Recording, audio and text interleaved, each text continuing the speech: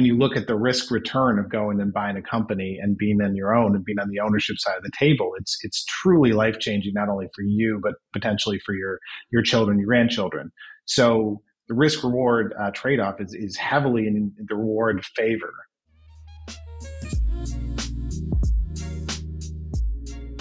Sieva, Xavier, so excited to have you guys on for this episode. It's one that both Greg and I have been wanting to record for a while. I mean, obviously we're all friends and we know you guys, but from afar, getting to see the rise of what you've been doing and building over the last year plus as we've known each other.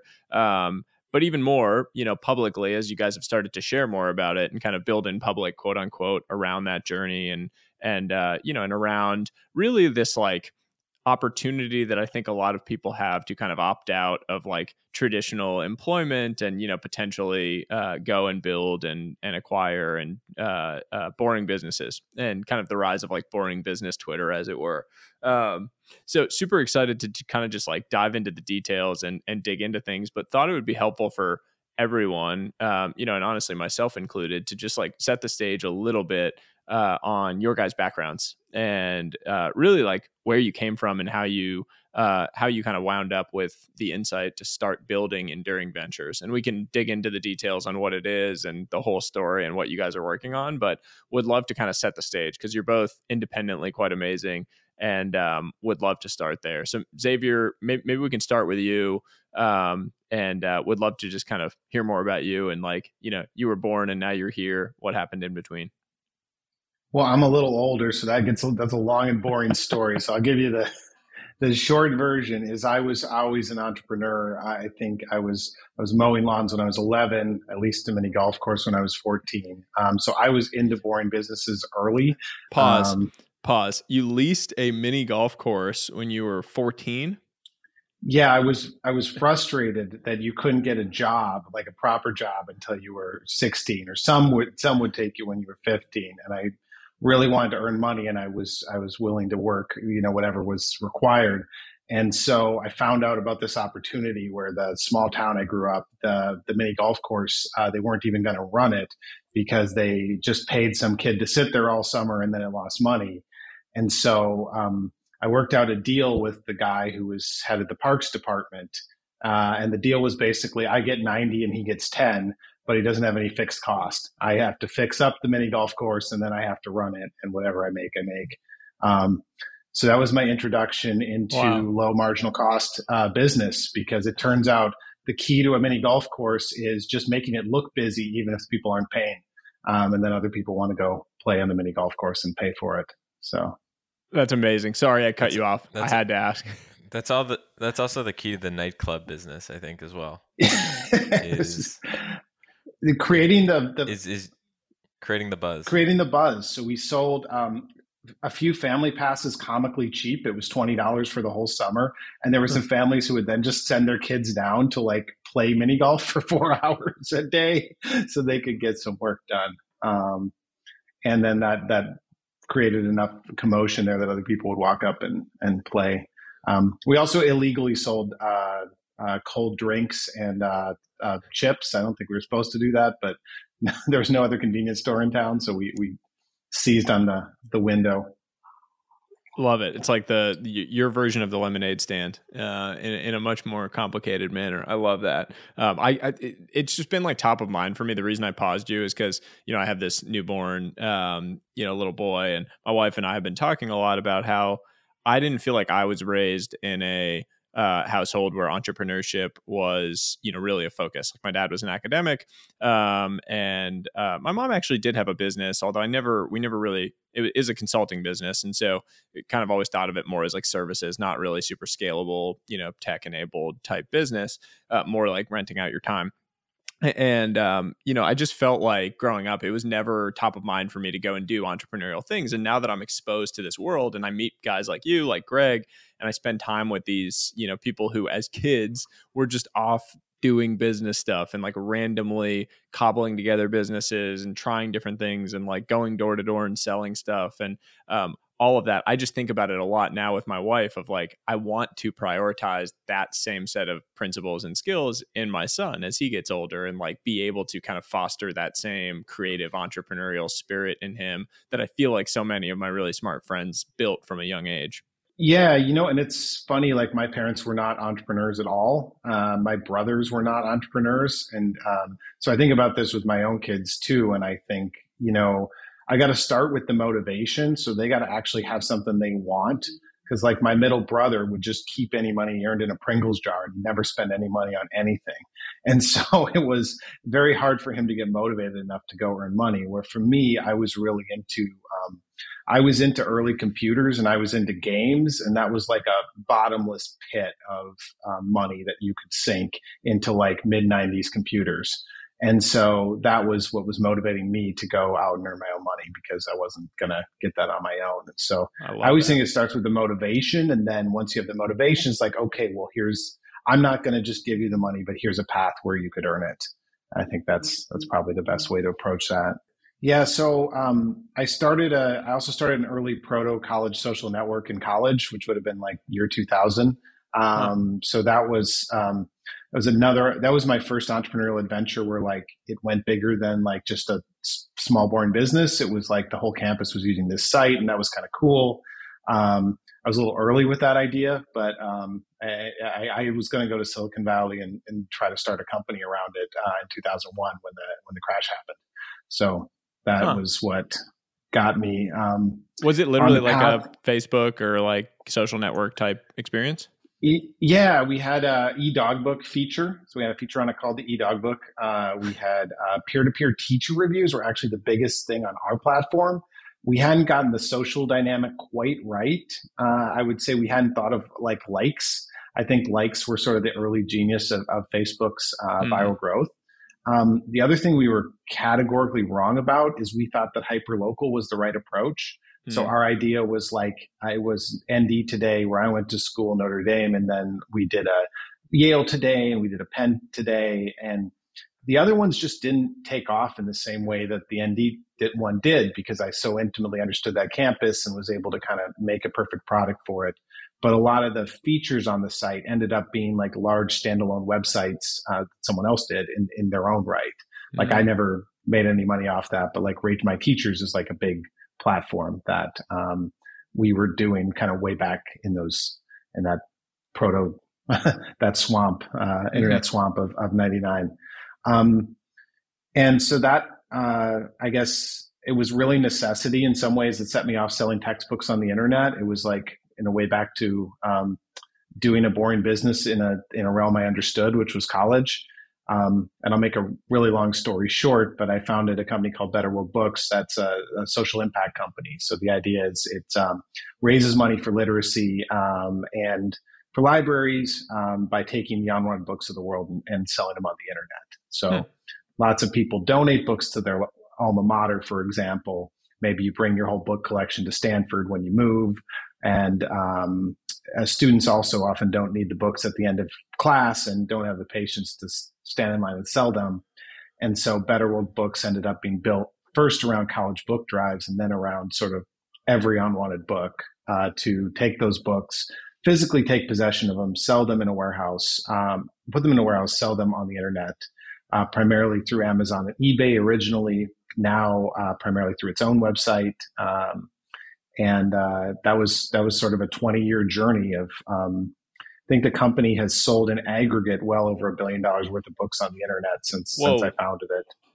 Yeah. Whoa, that's crazy. Was it like kind of Chegg before Chegg? Yeah, we actually helped get Chegg off the ground.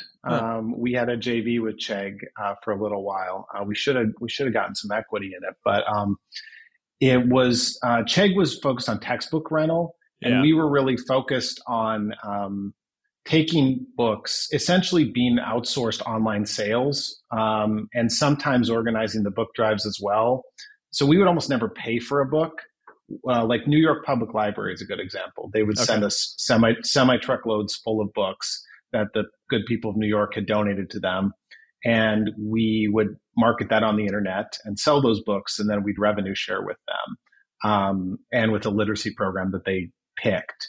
And that was probably New York Public Library alone was probably a $2.5 million a year account where they would ship us Huh. the books. We would sell them.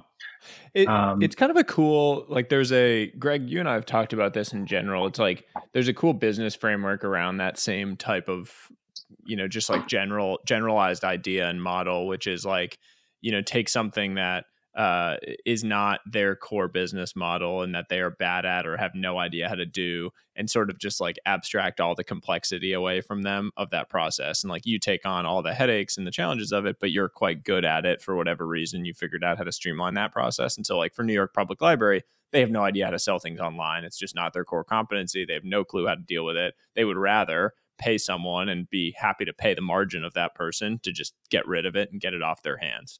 I saw a business recently that was trying to do that with like lost and found for big arenas and big locations, which I thought was kind of neat. It's like those places don't want to have to deal with logging and categorizing lost and found. And this company was basically coming in and saying like, we'll do that, we'll abstract all the complexity away and make it a much better experience for your customers. You should be happy because it'll create a much better, more seamless experience. I think it's kind of just like an interesting general framework. And then you ended up in the solar space, right? Like in energy. Yeah, so I worked on Betterwell Books for about 8 years. I went to business school for a year, and then I was chairman of Betterwell Books after that. But I started this distributed solar company in Africa, also a social impact business. So the idea was to make solar accessible to the mass market in Africa, which it really wasn't at the time. And that was sort of 2011. So the idea was if people could pay in small increments, like a prepaid mobile, for the power that a small solar power system produces, then that would be cheaper and better than their alternative, which is paying for kerosene for lighting, for example. Or there's actually a non-trivial industry in Africa paying other people to charge your cell phone. So the going rate is about 25 cents a charge to have the guy at the shop charge your cell phone. Crazy.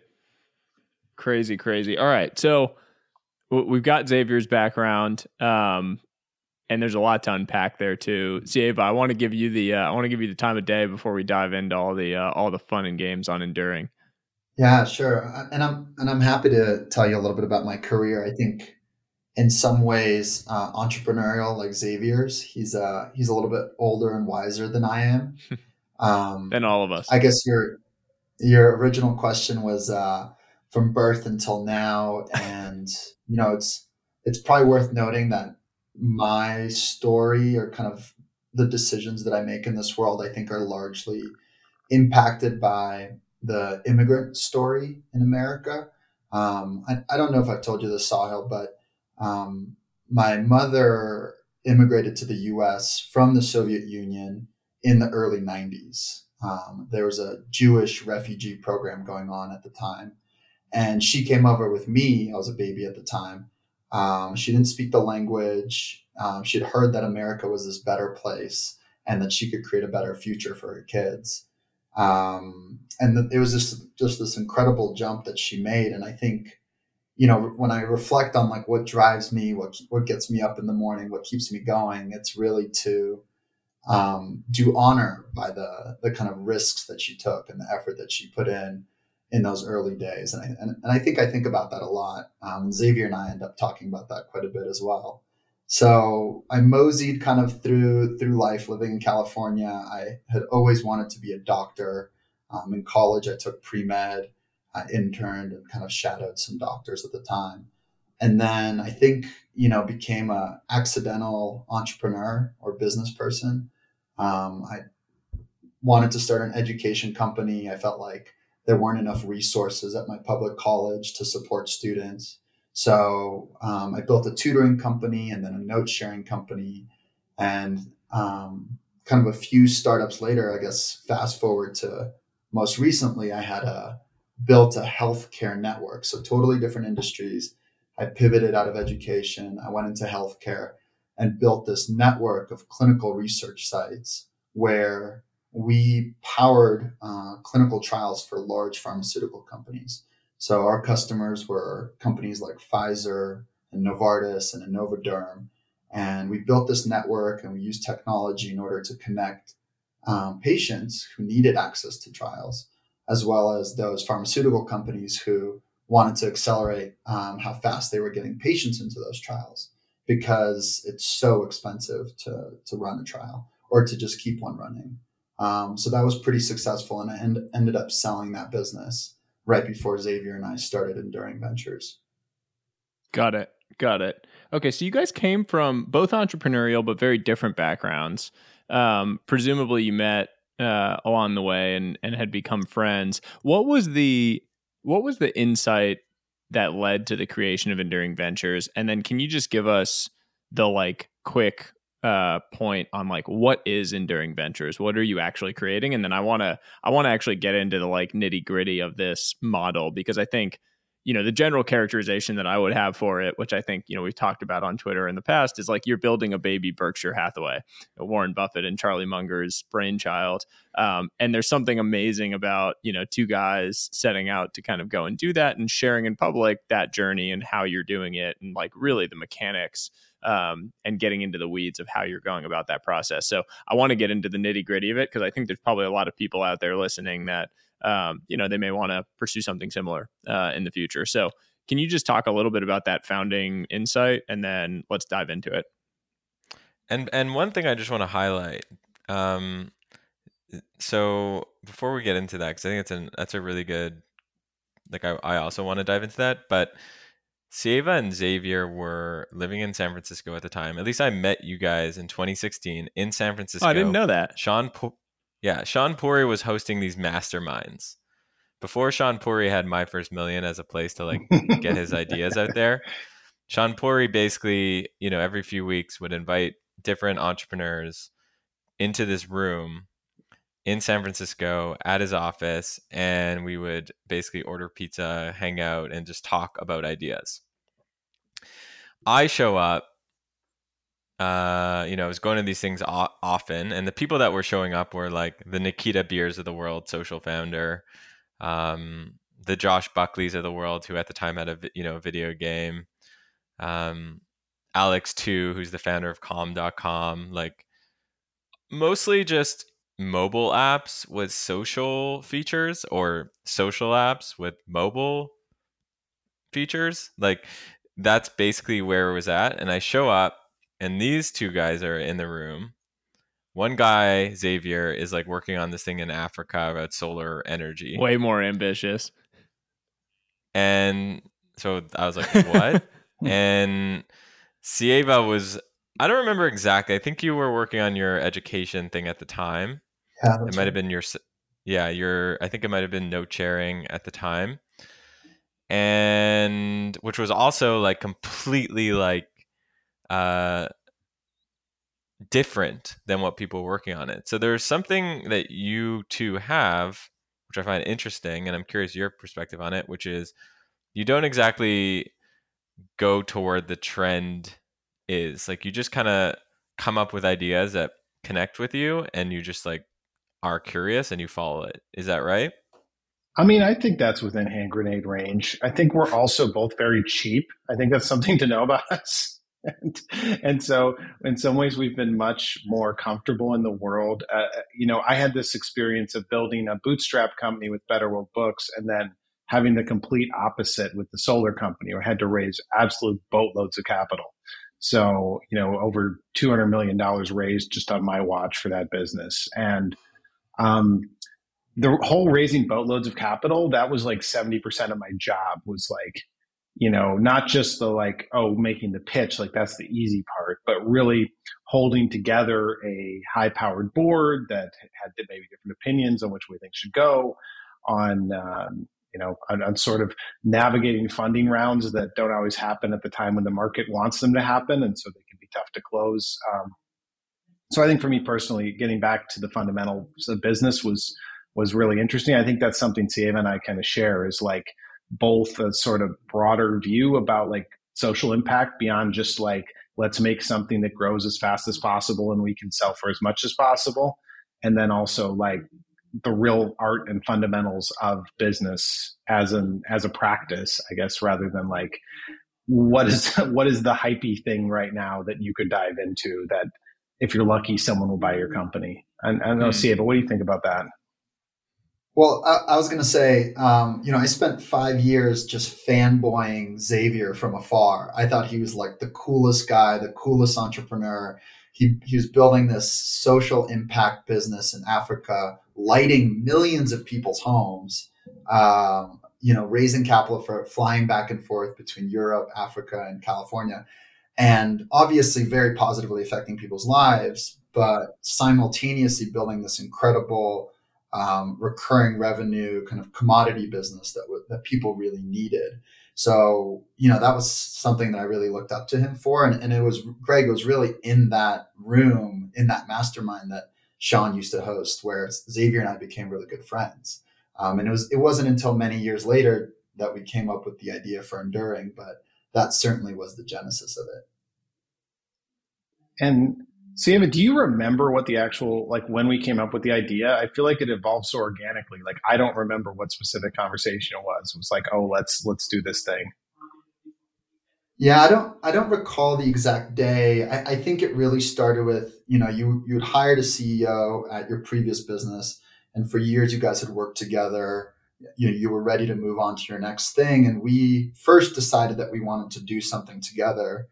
And then it evolved into this conversation around, well, the next thing we do, let's reverse engineer what is the last business we would ever want to work on, right? Like, what is something that we would want to work on for the next 20, 30, or 40 years, which is really different from our startup experience. Both, I know you and I talked about this, where you start something, in your head, you're like, I'm going to sprint after this for 5 to 10 years, and then I'm going to sell it, or I'll hire a CEO and leave. And the idea for Enduring was really, how can we think long-term about something? And then that's when I think we really pointed our kind of our laser towards Warren Buffett and what he had done with Berkshire Hathaway. And I think we're always fanboys of his. Yeah, but that's I think like anyone that had that experience, of like being interested in investing and reading the Berkshire Hathaway annual letters, probably had that like same feeling of like fanboying around it, right? Like the general story around Berkshire and Warren Buffett, just for anyone that doesn't know it, that you should go read it if you're at all interested in investing. But basically he bought a dying textile mill, Berkshire Hathaway, and it was cash flowing pretty significantly. I think like on the order of several $1 million a year. And at the time, he was like reinvesting, the money into the dying textile industry. Quickly realized that wasn't the smartest way to reinvest the dollars for the best long-term compounding return, and so started reinvesting the dollars from that business into higher profit, and more kind of like macro growth industries, which has now grown into a massive hundreds of billions of dollar holding company of insurance and big other like heavy industrial businesses and BNSF and the railroad company, a whole lot of other things, but basically started this engine of taking cash flows and reinvesting them into long-term compounders. The reason I say that a lot of people fanboy over it is I think a lot of people read it, fanboy over the idea, sounds really sweet, oh, so cool, quote Warren Buffett all the time on Twitter, everybody be greedy when everyone's fearful, like it's all in vogue to quote it. Very few people actually go and do anything about it and go and build around this general concept and idea. You guys did. So can we just like dive into it a little bit? From the get-go, did you envision the structure that it was going to take, and kind of the way that created certain advantages from a tax perspective and from an ability to reinvest at really attractive, kind of compound growth rates? Like what was the general vision for it from the get-go? Yeah, I can start diving into that. So, the kind of search fund and private equity road is really well trodden. So if you heard of search funds, that's essentially where an MBA goes and raises a bit of money to go try to acquire a business and then run it. And essentially the way they're compensated for doing this looks a lot like private equity, which is fundamentally a sort of more or less a carried interest model. If I sell it for more than I paid for it, then I get some of the gain in my pocket. Yeah, and I this is where I get This is go worth ahead. pausing on. Sorry. This is worth pausing on because it's actually a really interesting model that has proliferated a ton recently. This search fund model. It's like it's become, you know this. You guys know this. I spent the first 7 years of my career in private equity, and several of our employees left, went to business school, and then raised search funds, and it became like. It used to be that people would go to Stanford Business School or Harvard Business School and then go take a job at McKinsey or at a private equity fund. And it became the new like in vogue thing to go do after business school because all of a sudden you're armed with this network of really wealthy people or people that think you're really impressive that you can convince to give you what is effectively a blank check. Like they commit to investing in whatever business you find. You don't have a business and you say like, okay, let me go raise a $10 million search fund. And you now have committed $10 million. It's not in your bank account, but people have committed that they're going to fund it when you find the business.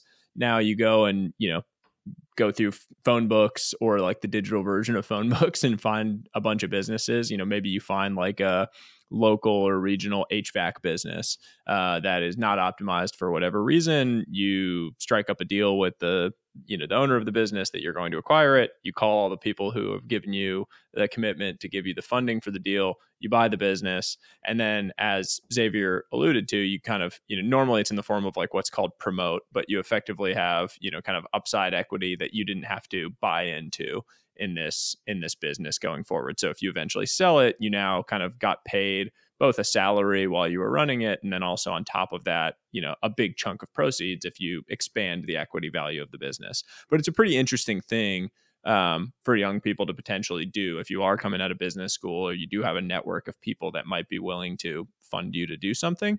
It's a pretty cool opportunity and like a way to take a big swing without having a whole ton of downside risk since it's not your upfront capital.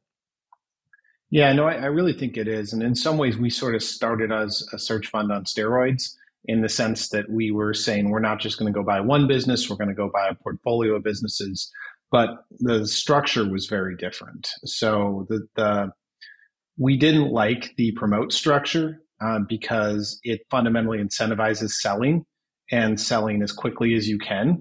And I've just been on both sides of that transaction. So both selling a business and buying some businesses while I've been running businesses. And I know how much work it takes to actually prepare a business for sale if you're going to do it right. And you really run a business differently. There's no two ways about it. You run it differently if you're going to long-term hold it than if you're going to sell for maximum proceeds. And so that sort of didn't appeal to us. And also on the Buffett side, you had to look at why did Buffett not start a hedge fund? Or he actually disbanded an investment partnership and bought Berkshire. And it's so that he could have stock in one company, and then the cash flow could flow up to that company, and he could keep allocating it. And so, having an internal capital market means I don't need all the friction of going to a pool of investors and pitching them an idea and saying, "Here's how much you get, and here's how much I get." Or if I need debt, going to a bank and saying, okay, well, I need to borrow some money. So I have cash flow from business A and business B needs some investment capital. You can just make that decision and go. And the increase in efficiency is enormous, right? So even if you don't have the tax advantages, which you do, it's the ideal structure for long-term compounding. You have the flexibility of decision-making and operation and the portfolio effect. That if one of your businesses is suffering, that doesn't mean the whole thing's going to crumble. It just means that business may run at zero profit for a while the other ones, other ones keep cranking. So what are the high points? Like, what are the high points of the actual structure of it? So if you wanted to set up something that has these features of the vehicle, like the Berkshire Hathaway, the baby Berkshire that you guys are building at Enduring, what are the kind of the key features that it would have? So the most key feature is that it has a parent holding company that's a C corporation. And ideally that C corporation has very few to no employees. Our C corporation has no employees. It's we actually, even Sieva and I just get a salary from Enduring Consulting Group LLC, which is a subsidiary. So you really try to wall off the battleship at the top. And the only thing the battleship at the top does is have capital go in and capital go out. So if we need capital to buy businesses, then shareholders buy shares and capital goes into the holding company. If we want to buy a business or invest in one of the ones we already own, then capital goes out of the holding And then the subsidiaries are a combination of C Corps and LLCs. We have a whole menagerie. There's probably 16 of them or so that are underneath us right now. And the way that sort of breaks down is if we think a company will eventually raise external capital or spin out into the public markets on its own, if we think it has that potential, then we'll set it up as a C Corp because that's much more friendly structure to take external capital. If it's just a small cash flowing business that we're just going to reinvest the cash flow, then it's LLC is a much simpler and lower cost structure to do that in. Got it. Okay, so a couple questions for either one of you guys. So C Corp at the top. What's the reason for not wanting any people associated with that? Like, why is that? Is that a QSBS thing? Because I know, like, I want to get into QSBS and understand that for people as well. It's just risk mitigation, right? Okay. Anytime you have an employee, there's some small chance that they could, I could slip on an ice patch on my way to work and have a beef with Cieva and sue the company, right? Or there's there's just small risks that you want to minimize. So, for example, we don't have any debt that is guaranteed by the parent company. Okay. That's very important because then if business A, for some reason, has a catastrophic failure, it doesn't take down the rest of the ship. So you're sort of limited in your exposure in each business in terms of the money you invested. And that's a real Buffettism, is don't lose money. I think that's one aspect of his model that is really underestimated is his view of the downside risk. He's actually okay with relatively low rates of return as long as there's some possibility of growth of the business he bought. I always thought that was like a really interesting, just like experiencing sort of two ends of the spectrum of investing personally, like, going from private equity, and honestly, like, I was at a value oriented private equity shop. So going from that to doing early stage venture stuff, it was a really interesting change because in value oriented private equity, it was like the whole thing, you're basically like you're underwriting credit almost, where you can't lose money. And if you manage to just not lose money on deals, like if your bad deals are a 0.7 MOIC, like you get back some of your money, you like claw your way to a shitty 0.05 outcome or something, but you don't just get, washed.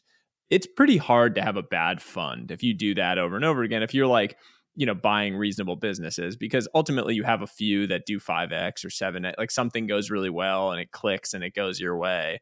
And if you can just avoid those like complete washout deals, the fund turns out pretty well. And that's like more the Buffett model versus venture, where it's like, yeah, I'm going to get washed out on 9 out of 10. And if the one is 1,000x, who cares? And I feel totally fine about the whole fund. Yeah, I think Buffett talks a lot about the hardest part about his job is sitting on his hands and doing nothing. And the reason most people fail is because humans are naturally impatient. We want to be doing something. We can't sit still in a room. So a good opportunity might come at us and we know it's not the best one, but we jump at it, right? And that's when things can fall apart for your fund. So a big part of our job, and something that Xavier and I talk a lot about, is there's thousands or millions of great opportunities out there, especially in the segment of the market where we participate in, which is really the SMBs. And if a deal isn't a perfect fit, if it doesn't seem like an obvious growth opportunity, or worst case scenario, as you said, we get our money back, then we just pass. We're happy to spend a few months doing our diligence, understanding a business. And if it doesn't check the boxes, even despite all that effort and maybe costs, we're happy to just wait. We have our little capital engine going. So no matter what, we have cash flow that we can pull on at a later date.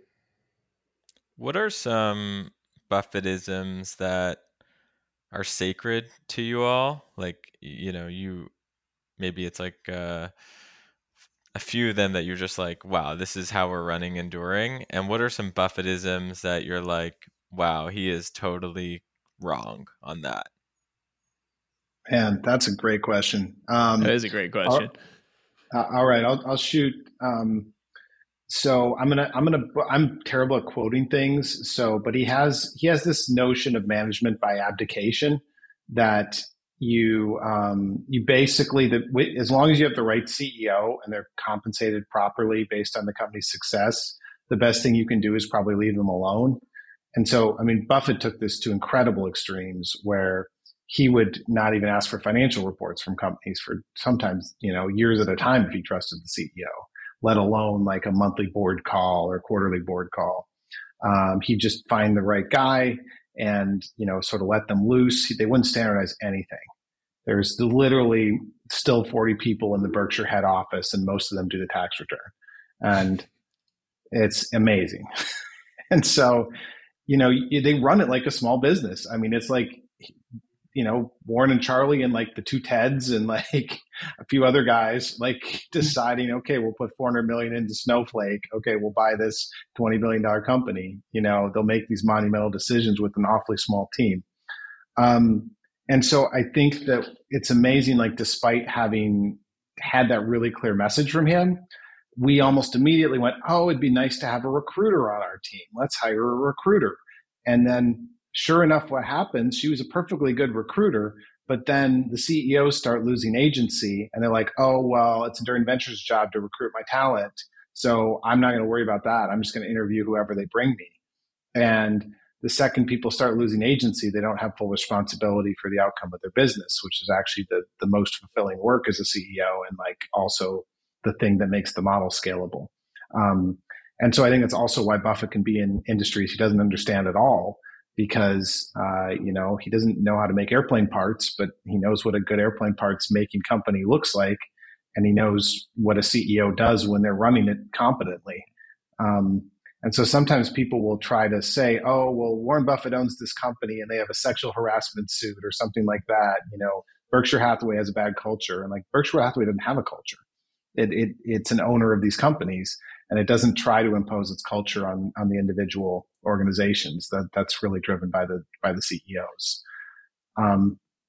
So I think that's something really sacred. And then I'll say one thing I think we could do better if we do it right, which is federating capital allocation. And so Buffett has a view that basically it's his job to allocate capital and nobody else's.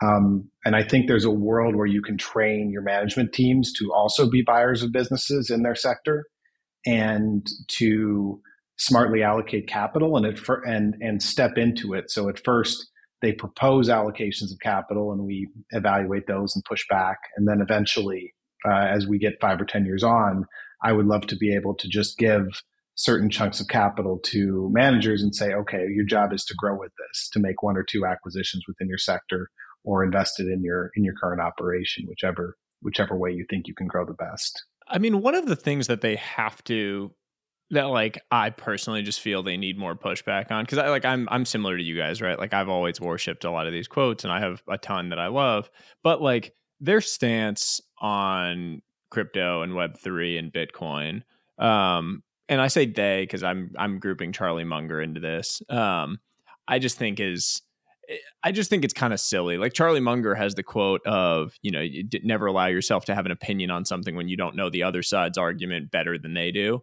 And I just like, you can say that, that's great. There's no way they have dug into this, I don't think, or understand it as well as the like true, patrons of that industry. And yet they are extremely vocal about their distaste for it. And that's like, I get it, but I feel like you're talking out of both sides of your mouth when you do something like that. Like it seems like what would be logically consistent with their perspective on having an opinion and earning an opinion would be just not saying anything about Bitcoin and crypto and just saying like, look, we don't get it, we don't agree with it, we're not investing in it.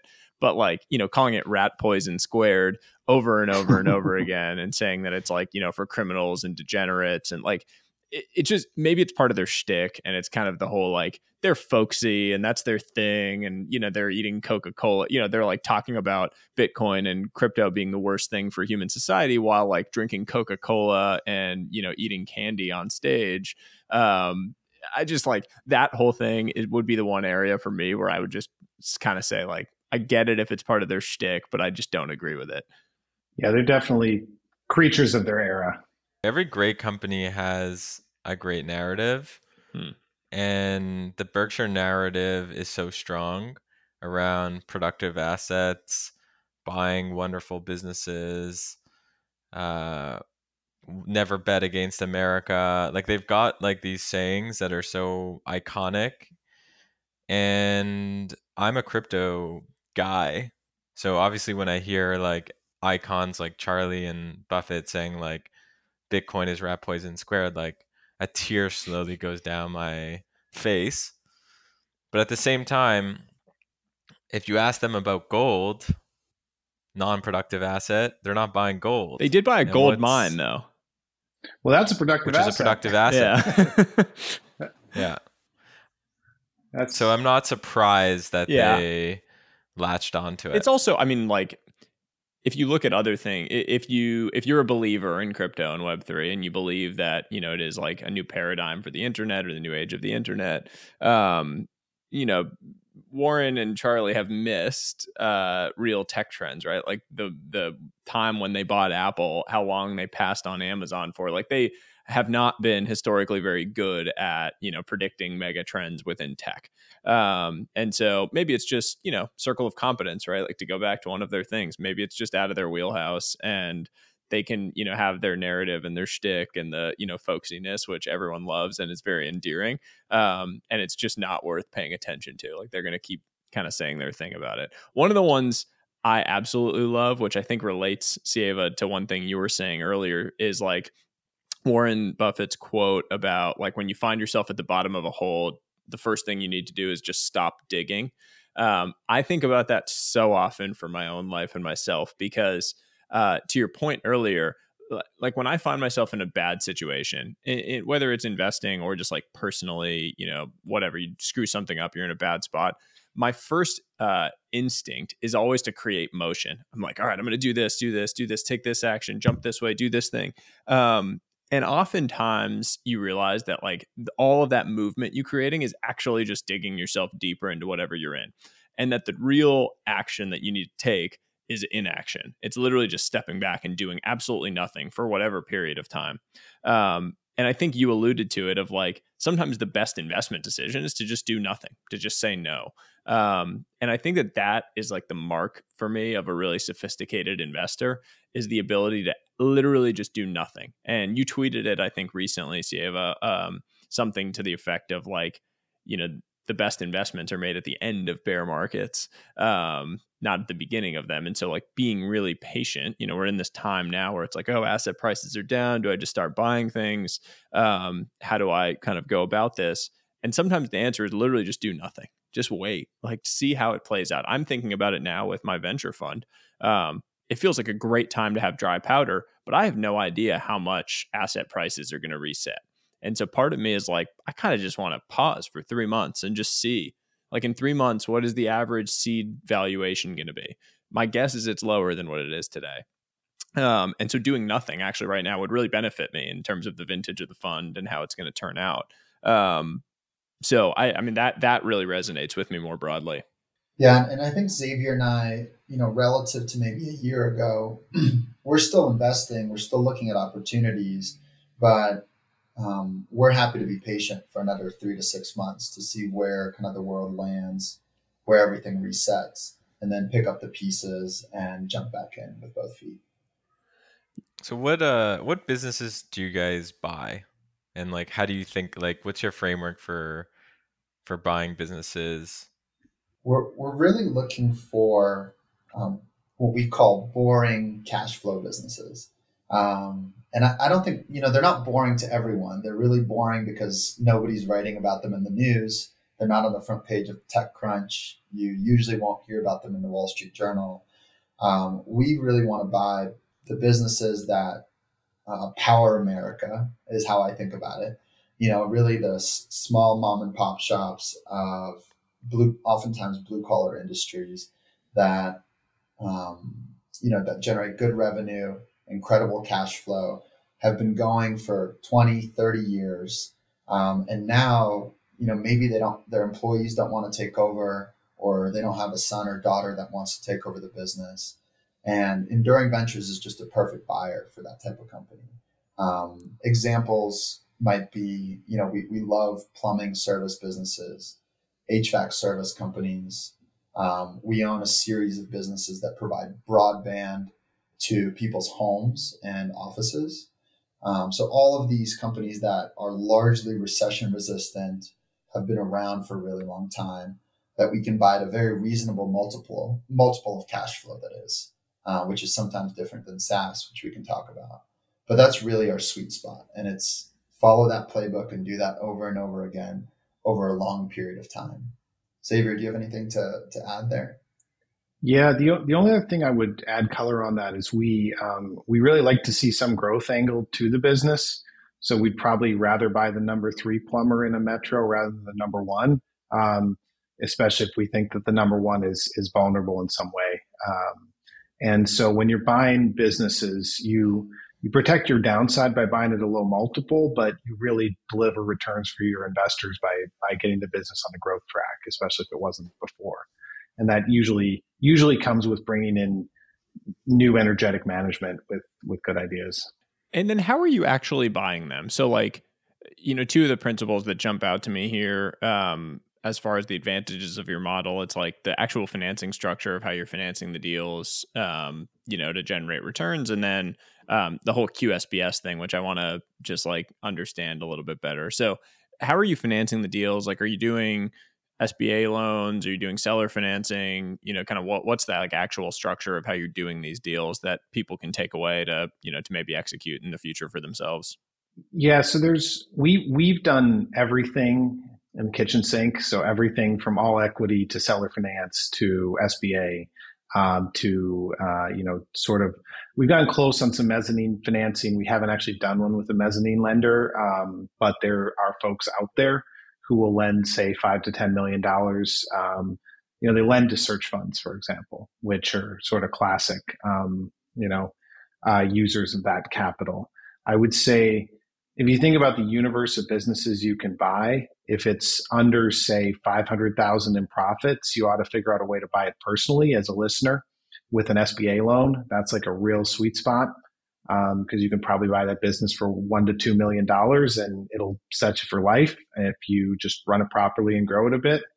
And how does that work? So like if someone wanted to do that, if I found a $500,000 a year profit, local landscaping business that I wanted to acquire, how would I actually go about getting an SBA loan for that? And what would, typical kind of terms, like what would I be signing up for with that SBA loan? And like how much cash would I have to come out of pocket? Just like give me a quick, napkin math on it.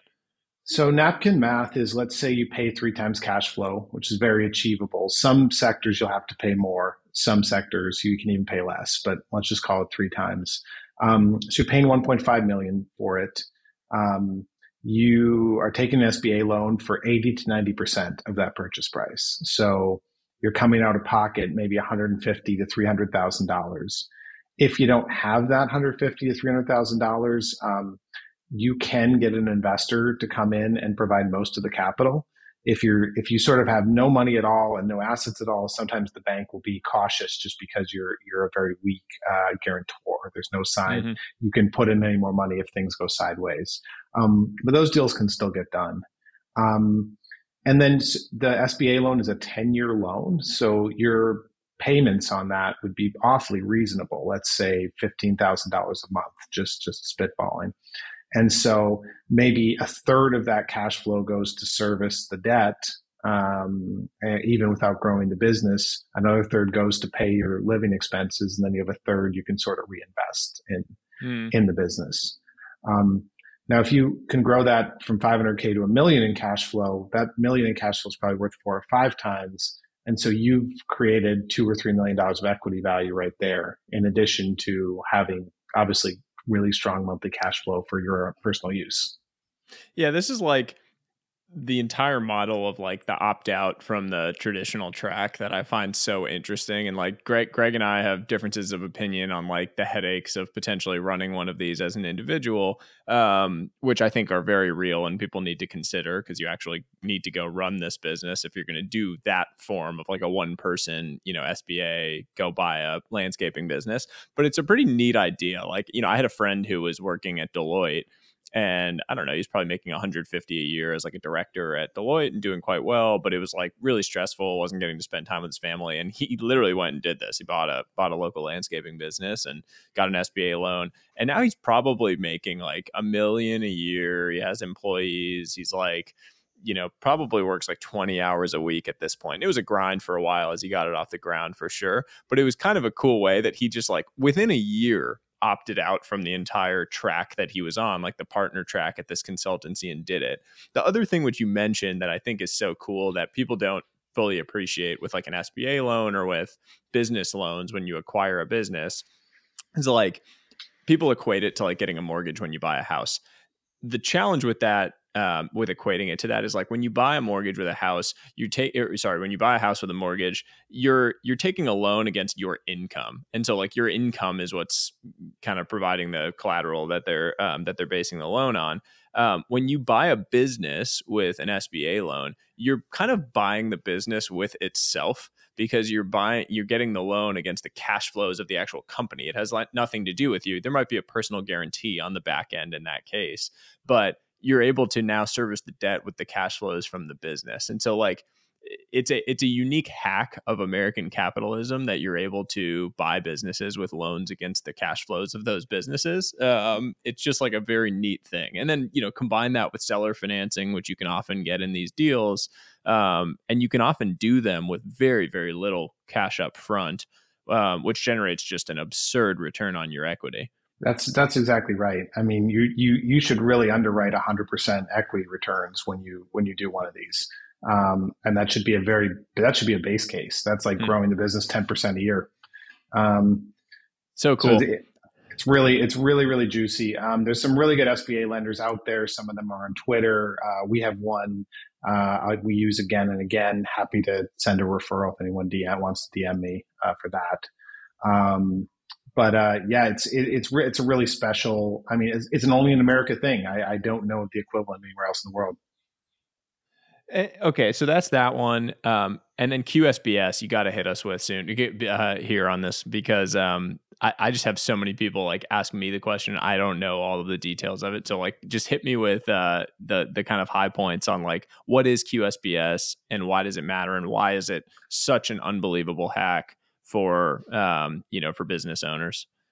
So if you set up as a C Corp and you buy original shares, so you invest some money, that could be just you register the business online and you put in $50 to get your shares, and then you hold those shares for 5 years and you sell them. And there's a few other caveats, consult your CPA or tax advisor on this, but essentially you can sell up to $10 million of that stock tax-free. You may pay state capital gains, but you won't pay federal capital gains on it. You can even go further. You can have your kids buy some of the stock, your wife buy some of the stock, and each person gets a $10 million exclusion. So it's kind of amazing. And this is up to the first $50 million in assets on the balance sheet of the company. So all of our original investors, along with me and Cieva, have that treatment in the company. And you do as well as an investor. I think about the first 8 million that we raised qualified as QSBS. So when you do sell, if you hold for 5 years, that should be a very clean transaction. 25 years is my plan, at least. Beautiful. For what it's worth. I mean, this is like, again, America being the home of, of entrepreneurship and kind of incentivizing capitalism. It's an amazing, people push back against this kind of stuff because they're like, oh, you should be paying your taxes. The flip side of that is this incentivizes a whole lot of people to go and build and to go and create jobs and, and build businesses, because you are going to get these advantages from doing it versus, working in a salaried job. So I think it's amazing. And it's like a very cool way that, that builders and that people that are kind of compounding long term and doing things for the long term, to your point, the 5+ year thing. So you can't do this with like quick flip something, in a year and hope to get the same tax advantage.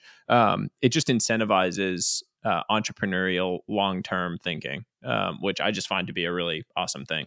No, it's a really smart policy, and it has suffered some assaults by some small-minded people. So it's important we we keep fighting for it. It almost got taken out in the Build Back Better bill, which was, but it survived.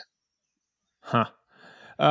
So I know we're running up close to the end of time, and we're going to have to do like a follow-up episode on all of this, because there's too much to cover in one session. What, like, maybe from each of you, it would just be great to like get some just general, either general closing thoughts on, you know, how listeners can kind of take away some of the insights from what you guys are doing to, you know, to go and do this, like things you wish you knew, as it were, or give us like one just like fascinating business or story that you've seen recently that is, you know, kind of capturing your attention. Sort of like Sieva's scaffolding story that he shared recently that drummed up a lot of interest on Twitter.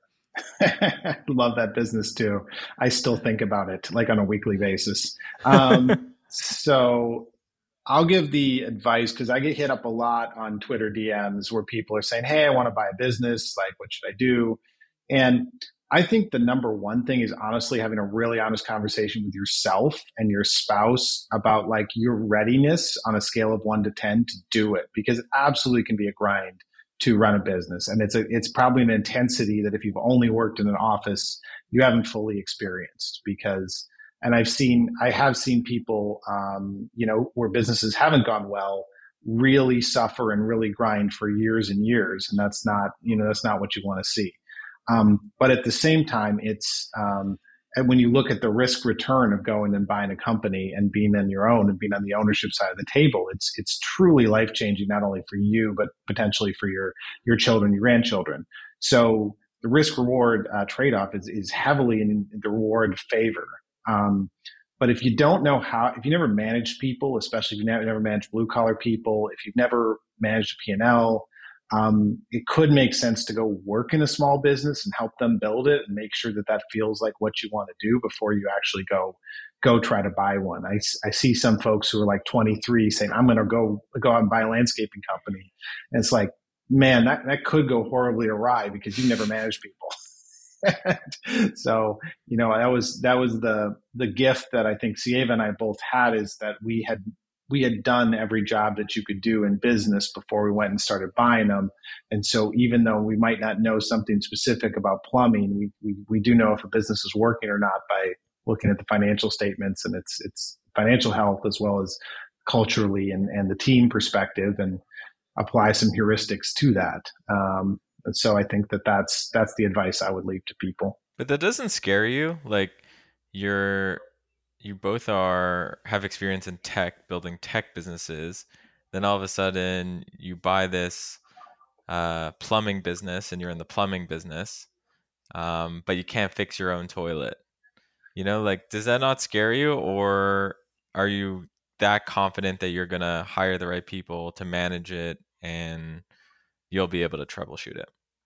Yeah, it's a little article of faith. I mean, Better World Books was more of a logistics company than it was a tech business. So we had 300 people working in 3 warehouses around the globe and shipping an enormous amount of books here and there. So I think like in terms of sort of managing a blue collar workforce, I probably got a little more exposure than most folks in the tech world.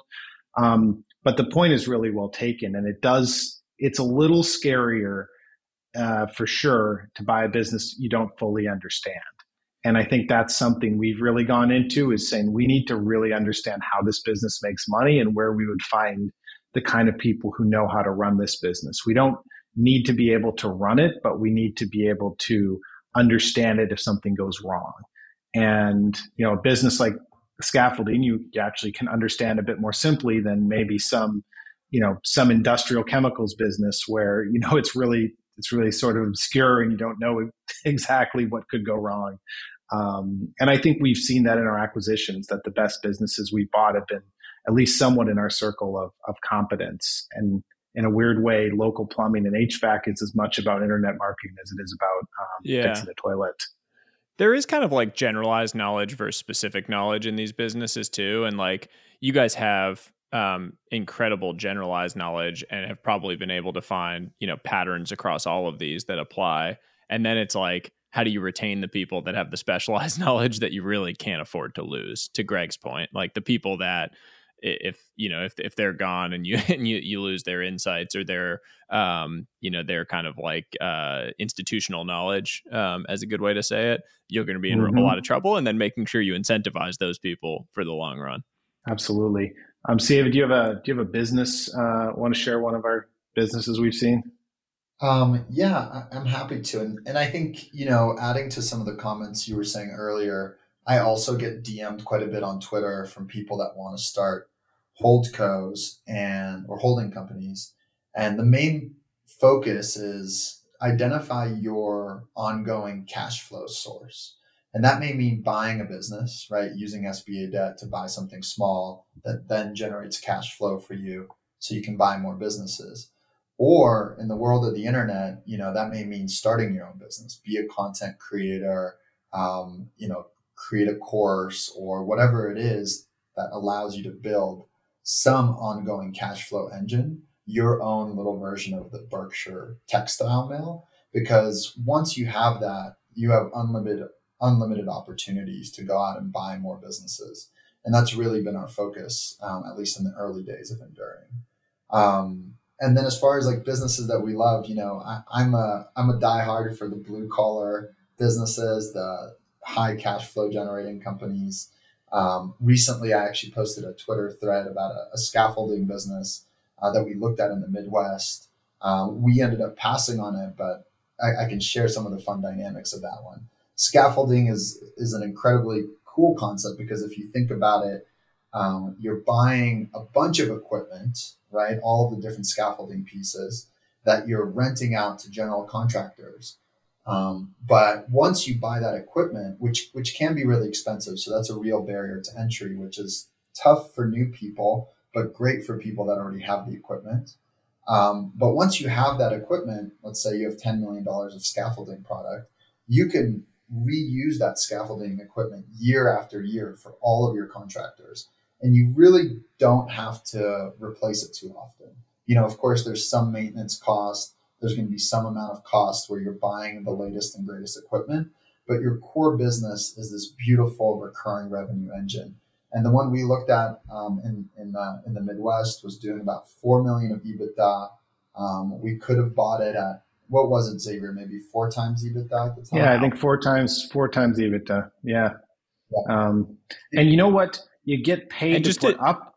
You get paid to put up the scaffolding. You get paid a day rate while it's up. So any construction delays just go in your favor. And then you get paid to take down the scaffolding. It's amazing. Yeah. And I mean, just to like the craziness of buying companies at 4 times EBITDA, like in a world where everybody was talking about, 100x adjusted, or like, ARR in the venture world 6 months ago or something, like buying a business for 4 times cash flow, EBITDA as a proxy for cash flow, is insane. Like if you just do the math on, I bought it for 4 times that, and so it's going to generate, and it generates its EBITDA with no growth. In an unlevered world where I didn't use any debt, I bought it with all cash. I'm still generating a 25% return on that. And now I lever that, with some debt, and you're generating, you generate like a 100% plus return if you lever it effectively, potentially in year one with no growth. It's completely insane when you think about the math of buying businesses at that price. I always thought, by the way, Siva, that like the best business in the world is those the like dumpsters that get dropped at like construction sites and just sit there. Like at even in like office parks and at like apartment buildings, there's just like a dumpster that sits outside, and they come and pick it up every now and then, but it just sits there, and it has to be rented at like a pretty attractive rate. You never have to maintain those things because they're just like old dumpsters. There's no like specialized equipment. No one's standing on them like scaffolding. That has to be an unbelievable business. Yeah. I mean, we love anything where you can buy it once and just rent it over and over again. I think there's a franchise that's taken off, like maybe one of the fastest growing franchises right now. They're called like Junk Crushers. I'm totally butchering it, but basically they put that junk bin in front of your house. You put a bunch of stuff in it. And the only difference is that they have a machine that comes and compresses it in order to create more space for you. So it's much cheaper than the previous rendition where like maybe your chairs alone filled up the junk. And they're doing incredibly well. They're growing super fast, and we certainly have our eye on them. Oh, that's a cool business. I think the ultimate god of the cash flow businesses is the smart card at the airport. You notice that thing where you pay $6 to get an airport card? Yeah. I mean, whoever invented that to me is the all-time genius of cash flow businesses. Yeah. That's probably right. Actually, I'm actually curious now that you mentioned that. I want to dig into this now after, like, if anyone knows that's listening, any of the mechanics of those businesses, I would love to learn more about that one. Because it used to be that there were people. It was like someone would come and you'd have to pay them and they'd kind of like hawk you down and, you'd have to tip them or whatever it was for helping you. Like when I was a kid, and that still exists in India actually. And then it became the coin operated, dolly carts, and now it's credit card. Like I think you could pay with a credit card and get one of those. I haven't used one in years, but I wonder what the actual economics are of those things. Yeah, they must have a revenue share with the airport or something, but it like solves the airport problem because it makes it easier for people to load and unload. You pay $6 when you get it, and you don't really care where the person leaves it because either someone else will take it for I think you return it, you get like a quarter or something. So there's like some incentive for people to just go walk around and return them. And then every once in a while, someone walks around the airport at the end of the night and picks everything up. And there's no alternative. Like you have to do it. Otherwise you're not getting your bags. If you have 3 screaming kids and you got all your big bags for your long vacation to Hawaii, like you're just paying the $6. You're paying there's no pricing discipline around that. All right. Well, guys, this was awesome. Absolute blast. And I feel like I have like 100 things that I learned and now 100 more things that I need to spend more time learning because you've opened my eyes to a bunch of cool new stuff. So thank you both so much for joining. Where can people find you? I know you guys are both sharing a lot on Twitter. I believe it's at Xavier Helgeson. And we'll put in the show notes the spelling of your guys' names because neither one of you has a particularly easy last name. And at Sieva Kozinski, both highly recommend following because sharing some of the most interesting tactical insights that I've seen on Twitter and what I think of as like real earned insights from things that you're doing actively on here. So super, super thankful for both of you coming on. Yeah, my biggest takeaway is thinking about the plumbing business as an internet marketing business. Like if you start thinking about all these services businesses as really just like internet, like 95% internet marketing, 5% like sort of old school utility, then that really changes your mindset on these things.